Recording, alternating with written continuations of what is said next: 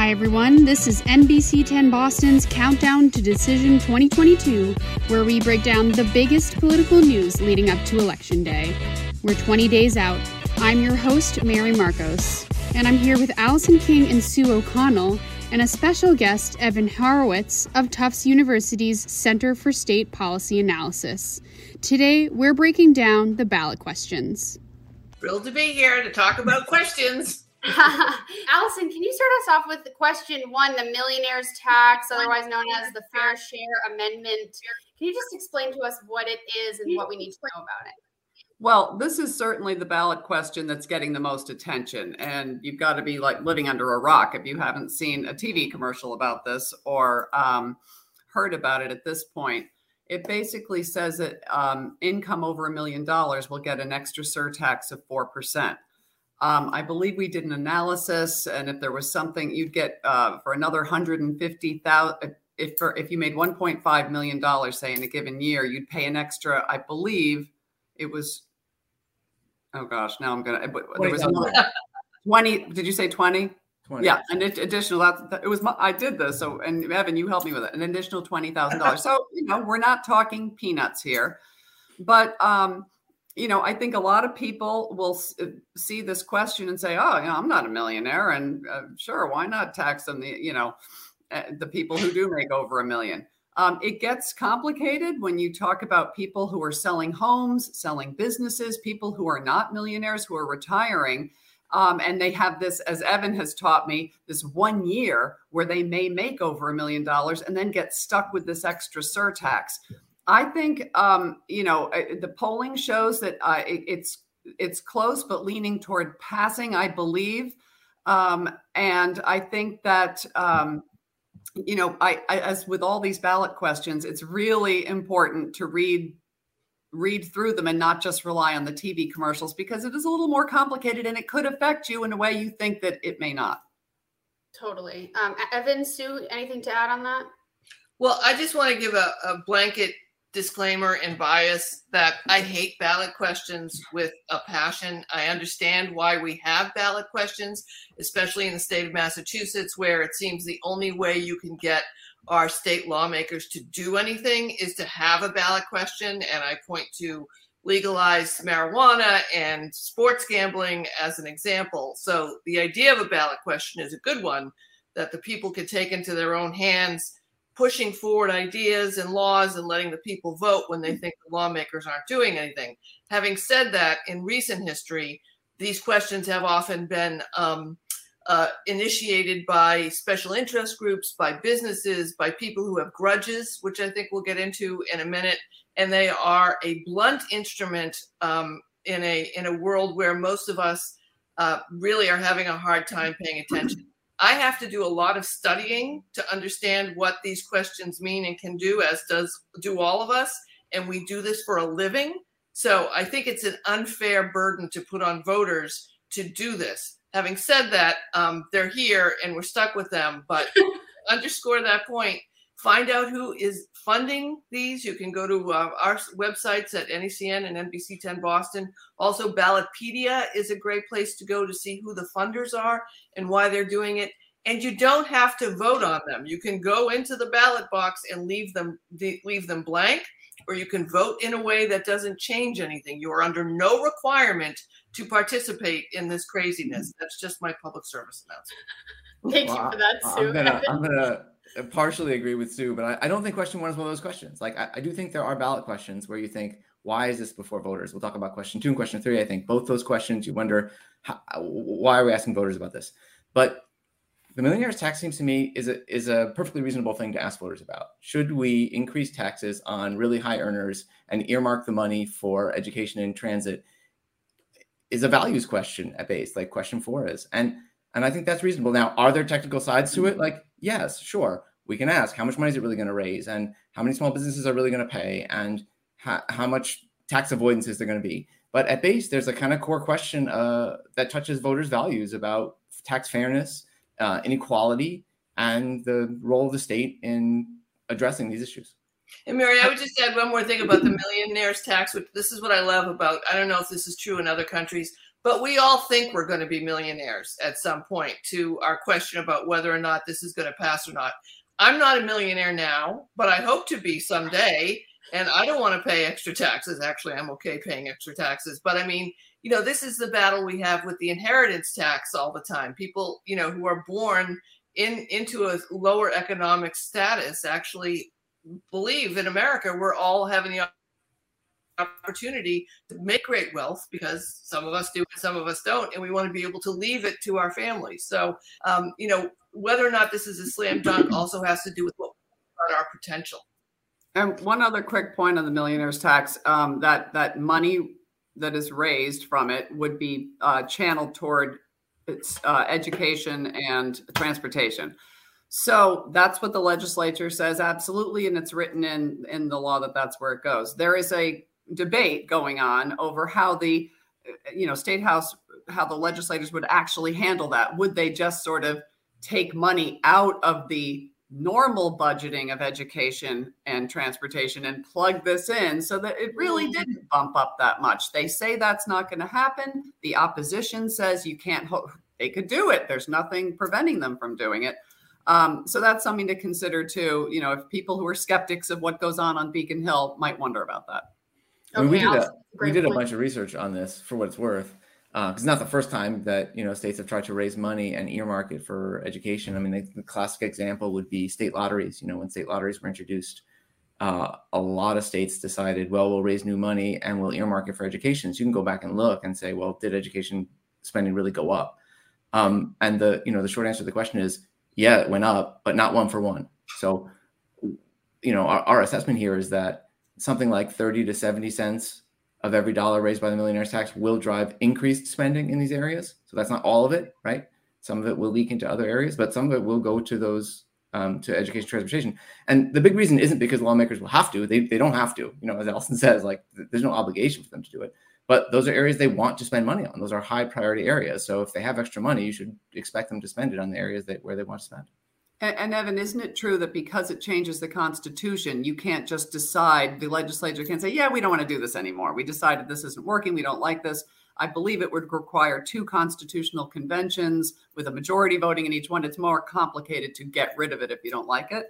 Yeah, to undo the question. Let's Exactly. say voters pass it, has some weird unintended consequences. Lots of, innovative people decide to get up and leave the state, and we're like, oh no, we made a terrible mistake. Absolutely, Allison. It makes it a lot harder to undo. It would take years. There are probably interim steps you can take. There's stuff you can do by statute in the meantime. But it will be much harder to undo than typical. Typically ballot questions are just laws. They're just statutes. And if you want to undo them, you just undo them. This one's not like that. And it causes the problem that you raise. Okay, interesting. Anything else on question 1 before we move on to the second question there? Okay, great.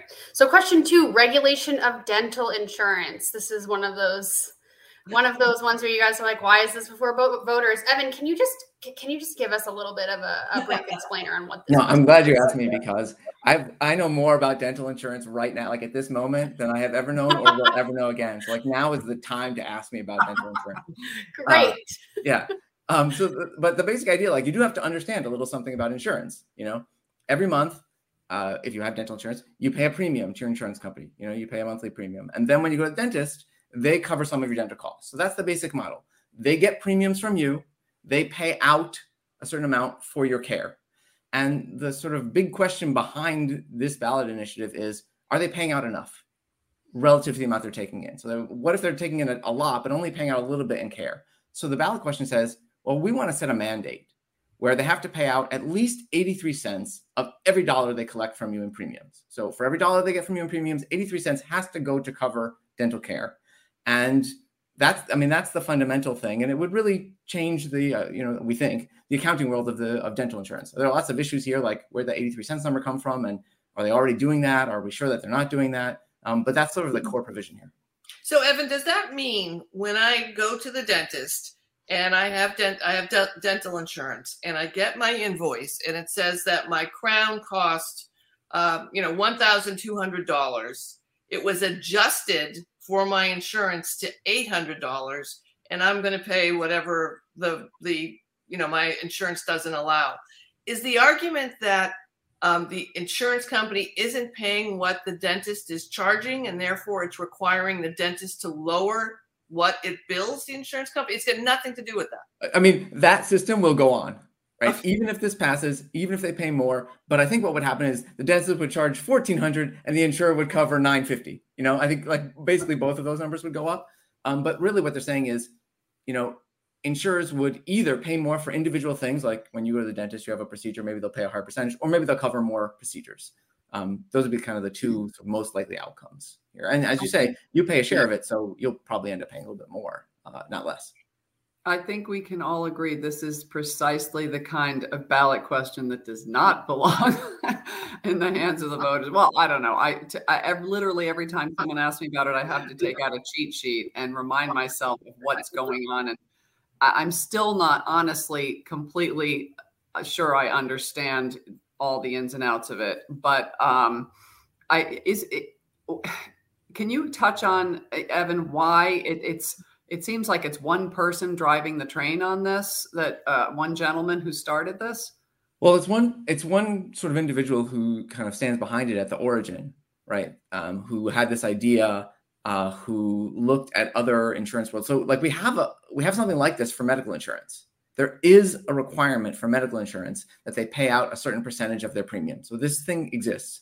And there is this one person, an orthodontist, who said, you know, we should have this for dental insurance too. Like right now, dentists are not getting paid enough. Insurance companies are keeping too much of the premiums. And we should change this. And you know, he has become the driving force behind it, but he's not the only force behind it now. I mean, the not surprisingly, dentists like it because they think it's going to increase the amount that they'll be able to collect from insurance companies. So it's become kind of more of an industry issue where it's dentists against insurance companies, I think is the standard thing. If you're looking at it and thinking, well, what's in it for me as a patient? I think the short answer is like, not much, right? It's really a kind of intra-industry fight, and the likelihood of big changes for patient care are very, very small. And I would add that I had an off-the-record anonymous conversation with someone who should understand this question, and that person didn't. Great. So... Well, I mean, I guess it's a plug. Like you do have to vote on it. We don't have to vote on it, but you'll have the opportunity. You have the opportunity to vote on it. So if you want to know more about it, you know, it's a good thing that we're talking. And also, you know, we have some research, and you can go read and figure it out, and just, you know, the day before decide how you want to vote. But what if nobody votes? Like, what if not vote? Like, what does abstaining from voting do then, though? Because then other people will still vote, and like ultimately you could vote to keep whatever the status quo is, you know, and that's where the difficulty comes with the vote yes, vote no, you know, because the way the questions get framed is you don't know if a vote yes keeps things as a status quo or a vote no keeps things as a status quo. I think there are, to Evan's point, you know, a number of places you can go that basically says that, and I think it says it on the ballot. If I haven't read the ballot questions, how it appears, but it says things don't change if you vote no, or don't change if you vote yes. And for all of these questions this year, no is the status. Well, I guess question 4 is a little complicated, but no is the keep things the way they are currently enforced, and yes is the hey, let's change some stuff. Okay. Well, with that's an important thing for voters to know. With that in mind, we'll move on to the third question here. And I'll go to you, Sue, if you feel like you're equipped to explain question 3. Yeah, you'll jump in. Everyone will help me, of course. So this is question 3, which would expand alcohol licensing availability. It would double the amount of liquor licenses that a company or an individual could hold to 18. And 7 would allow the sale of all liquor and spirits, and the rest would allow beer and wine. This is sort of one of these ongoing battles that our Puritan state has had with alcohol since the beginning of our founding. Even though we were basically founded by drunk beer-making people, we tend to have a challenge when it comes to matching what other people do in other states. I'm not sure what the happy hour part of this has to do, Evan, and Allison, so I might defer to you, but the liquor license availability question is also a bigger one. Some people may not understand that although you get a driver's license, you don't get to count your driver's license as an asset. If you get a liquor license, you actually get to count that license to sell liquor as an asset to your business, which then begins to make money for you or becomes more valuable, which you can then sell. And we have a set number of licenses that people can have, and that often people hold on to them forever. Talk about your inheritance tax issues. Hold on to them forever. And that means that some folks, new folks, immigrants, Black and brown communities don't have access to that. I don't know how this would actually impact those issues, but we have a bit of a quagmire when it comes to liquor license and liquor selling. You know, who can sell the liquor?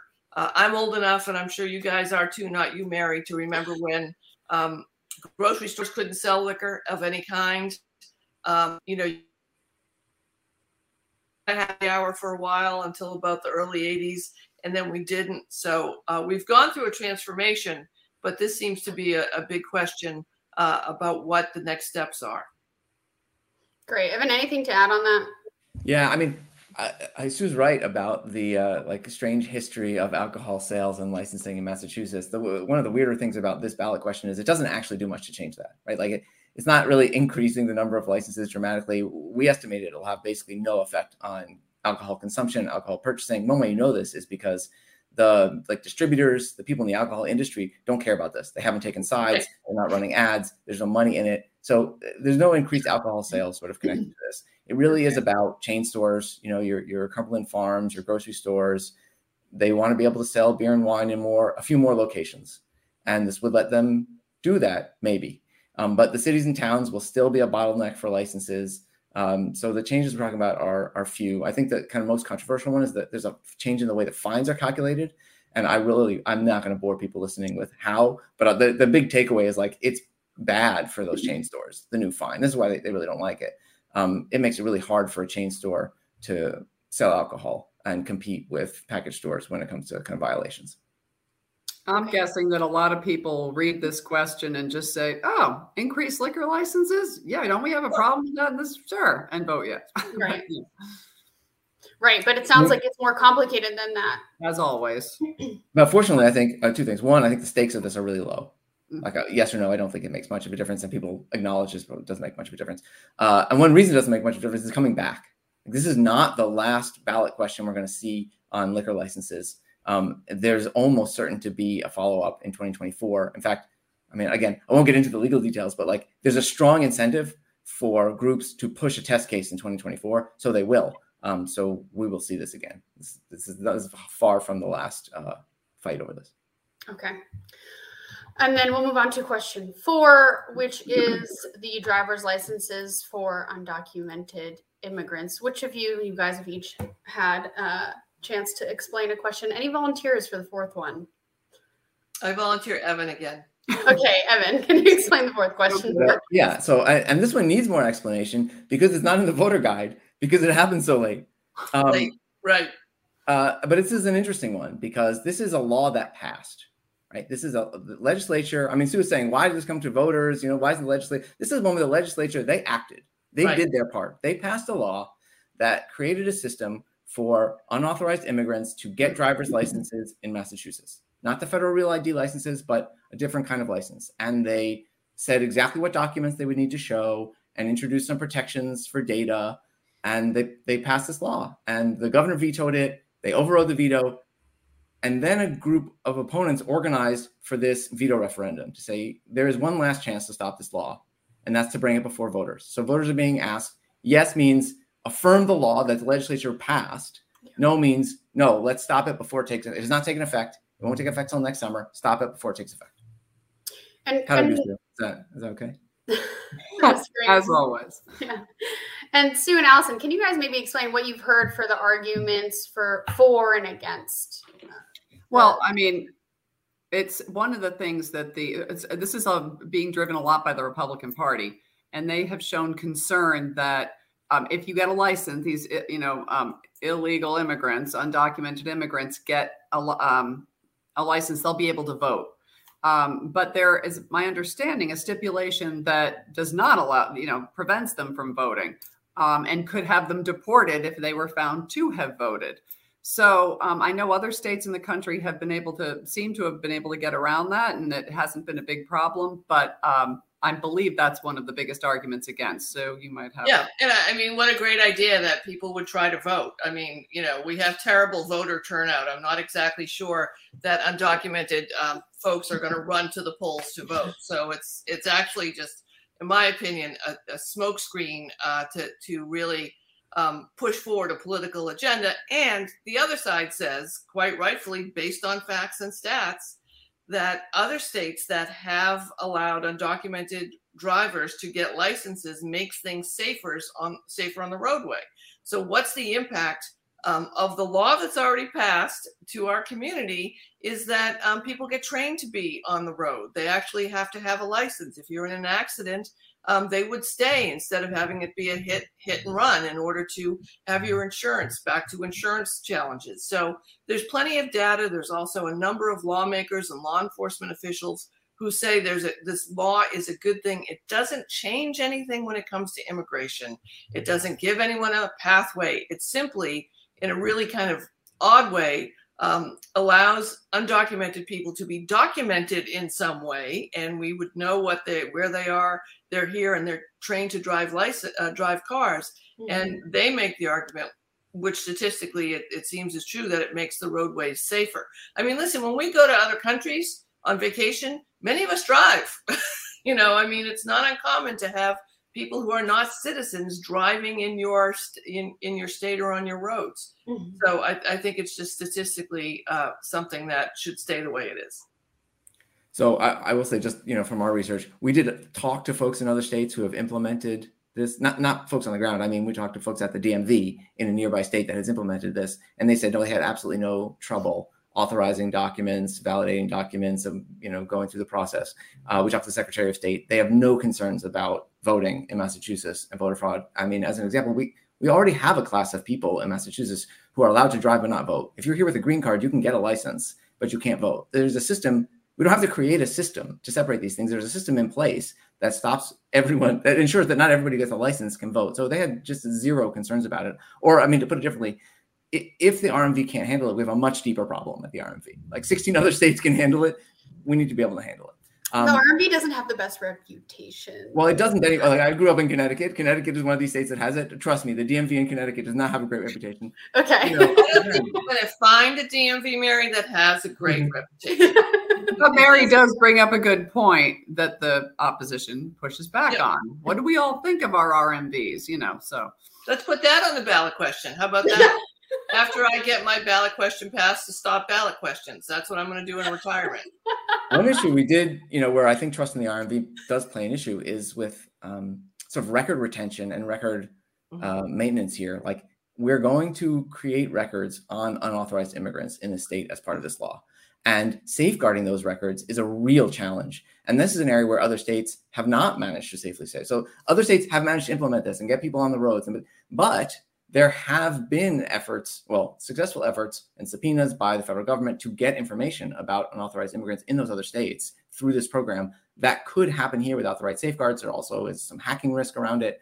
I know that, immigrants' rights organizations are not particularly concerned about this. They think the benefits of being able to get a license vastly outweigh the tracking risks. But that doesn't mean there isn't a tracking risk. That is a real thing. And if we're pushing on the RMV, I think it should be on that side. Like, how are you going to safeguard these records? That's a great point. Before we wrap up for the day, any final thoughts, any final pieces of advice for voters who are trying to tackle these complicated questions, as Sue has mentioned? Just take a half hour and do your homework. I know it sounds dry, but I can remember vividly a number of times I've walked into the voting booth and looked at a question that I wasn't prepared for and thought, what? And it might have been something I cared about. So it seems dry and awful, but it's your civic duty. So have a cup of coffee and check out all of our resources. Go to NBCBoston.com. Check out our. Listen, I just changed my screen name to the C-Spot desk. We wanted to get the research. I figured this is the best way to do it. It's cspa.tufts.edu. We have a voter's guide, and you should go check it out. Let me just give a plug to Evan Horowitz. He is my go-to guy. You are such an expert, and you do such a good job, Evan, of plainly in plain English explaining this stuff. And I do highly actually recommend you go to that website because it's helped me out a lot. And I go into the voting booth actually I try to say yes on this, no one, because I even get in there and go, no, wait, does yes mean I'm supporting? So it almost, you go in armed, ready to go. So you don't hold people up and blah, blah, blah. Whenever I hear someone smart on the radio, I go, who is this? And I go, oh, it's Evan. Well, I will link to that website that Evan put up here in the articles that we post on our website after this, just so everyone can find it wherever they go.